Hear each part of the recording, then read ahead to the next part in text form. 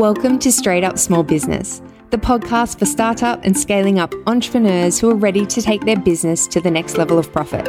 I'm Beck Buchanan, an accountant turned virtual bookkeeping business owner. I'm super passionate about small business and helping entrepreneurs fall in love with their numbers in order to achieve their goals. If you ever feel confused, unsure, or overwhelmed about the financial side of your business, then you've come to the right place. This podcast covers bookkeeping, finance, and small business topics discussed in a straight-up way. My goal for each bite-sized episode is to inform and inspire you to make the next best decision in your business, backed by financial know-how, so you can create the business of your dreams. Make sure you hit subscribe so you don't miss any of my latest episodes, and let's dive in.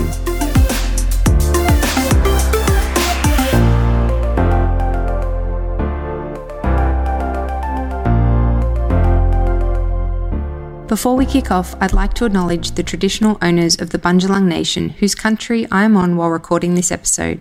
I respect their elders from the past, present, and those emerging as the traditional custodians of this beautiful land. So wherever you're listening to this today, I acknowledge the lands on which you are and those First Nations people who lived and worked there for over 70,000 years. Hello and welcome to episode 59 of the Straight Up Small Business podcast. Have you come across the famous reel that's done the rounds on Instagram from the show Schitt's Creek about writing off your business expenses? If not, I recommend you look it up. Just search "That's Not a Write-Off" scene from Schitt's Creek. David from the show, which by the way, I haven't seen the show, but I just know his name's David from watching this scene. He says a write-off is when you buy something for your business and the government pays you back for it. He proceeds to say, nobody pays for what you've bought and that you just write it off. And another character in the scene, Stevie, says, so if I need booze to get through my day, I can just write that off. I think for Australian business owners, you could just sub coffee in for booze in that scene. It's funny because this scene is close to home, I think. Many of us don't really understand what write-off means, and we definitely don't understand the scope of what you can write off in your business, which is often much smaller than we think. For the most part, I think business owners are overly optimistic about what a legitimate business expense is. And in today's episode, I want to give you some clarity around this. And here's a hint. The government does not pay for your business expenses, nor do any imaginary write-off people. So write-off essentially means to put something through your business as an expense. So a business purchase may be written off immediately, which means you take the full expense through your business profit and loss upfront. Or it might be written off over the useful life of the purchase using what's called depreciation methods. So for example, the useful life of a computer is 4 years. So it is expensed to the business over its 4-year useful life. If using what's called straight line depreciation, then you would divide, say, if a computer costs $4,000, that amount by 4 years, and you would expense $1,000 per year to your business profit and loss, rather than the full $4,000 computer cost in the first year that you bought it.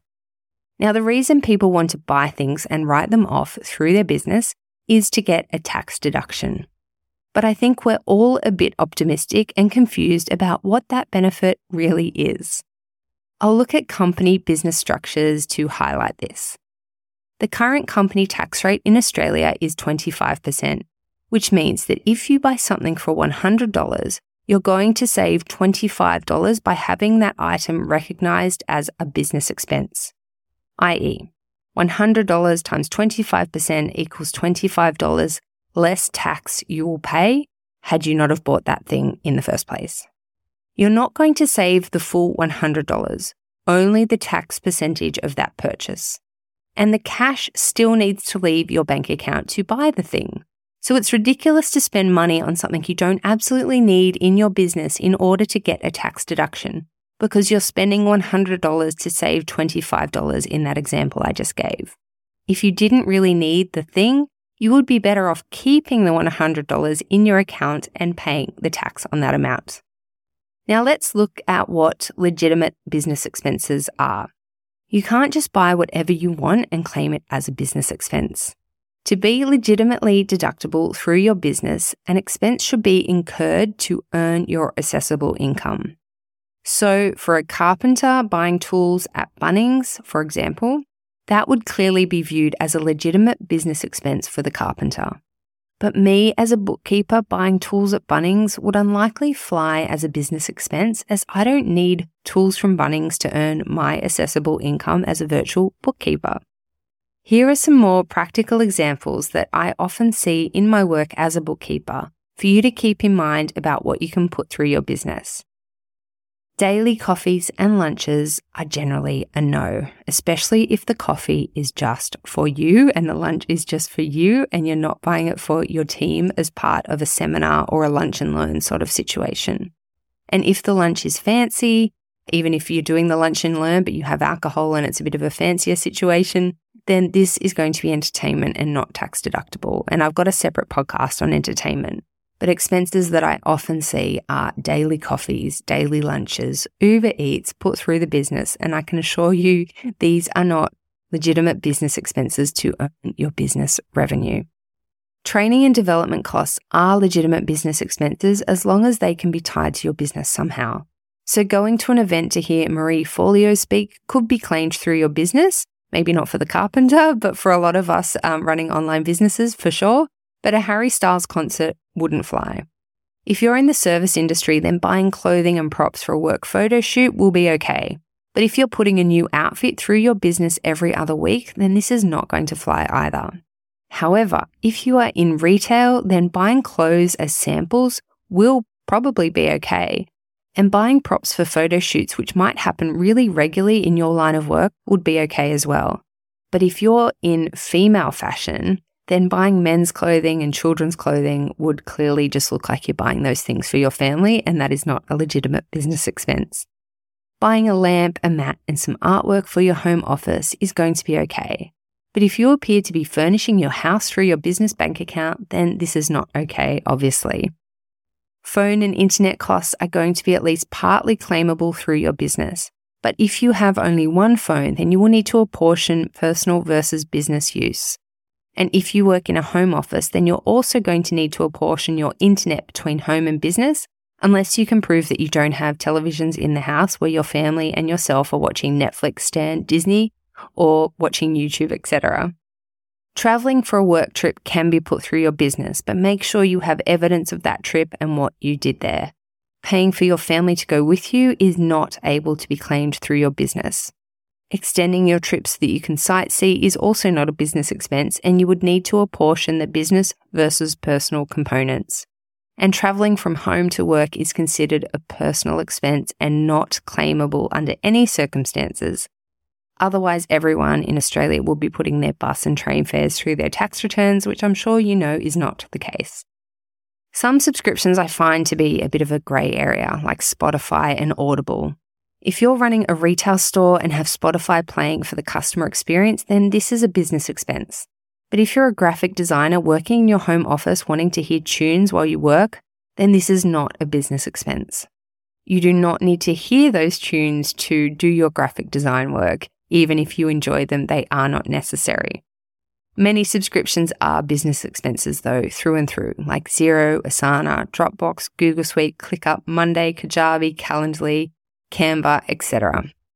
I could go on, but I hope I'm giving you the gist now where you'd be able to make these decisions for yourself. And someone else's business expense may not qualify as a business expense for you if you're in a different line of work. Always ask yourself, do I need to incur this expense to earn my assessable income? Or you can sub in the term business revenue for assessable income. It's the same thing. I think common sense prevails most of the time. And if you're ever unsure, picture yourself being interviewed by the Commissioner of Taxation about your business expenses or written about in the paper, and ask yourself, would you feel comfortable about your business expenditure going public? This is usually a good litmus test about whether the expenditure is legitimate or not. Remember, the government does not pay for your business expenses. They do give you a tax deduction, but spending $1 to save 25 cents is not clever if you didn't really need the item that you bought. Cash is king in business, or queen, I should say. It will often be better off staying in your bank account for a rainy day or a valuable business investment rather than being spent for the sake of a tax deduction. Writing something off is not a magical exercise. There are no write-off people. Writing something off is just expensing something in your business profit and loss that you have paid for with your hard-earned cash. I hope this episode has helped you to get a bit more clarity around write-offs and expensing things in your business. I wish you a wonderful week, and I will catch you next time.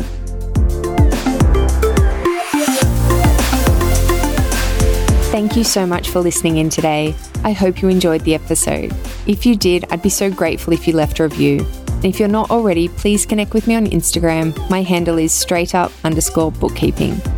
And if you'd like to know more about how I can help you be successful in running your small business, please check out my website, straightupbookkeeping.com.au, for details around my signature bookkeeping and zero course, Bookkeeping at Real, and also my done-for-you bookkeeping services. Thanks again, and see you next week.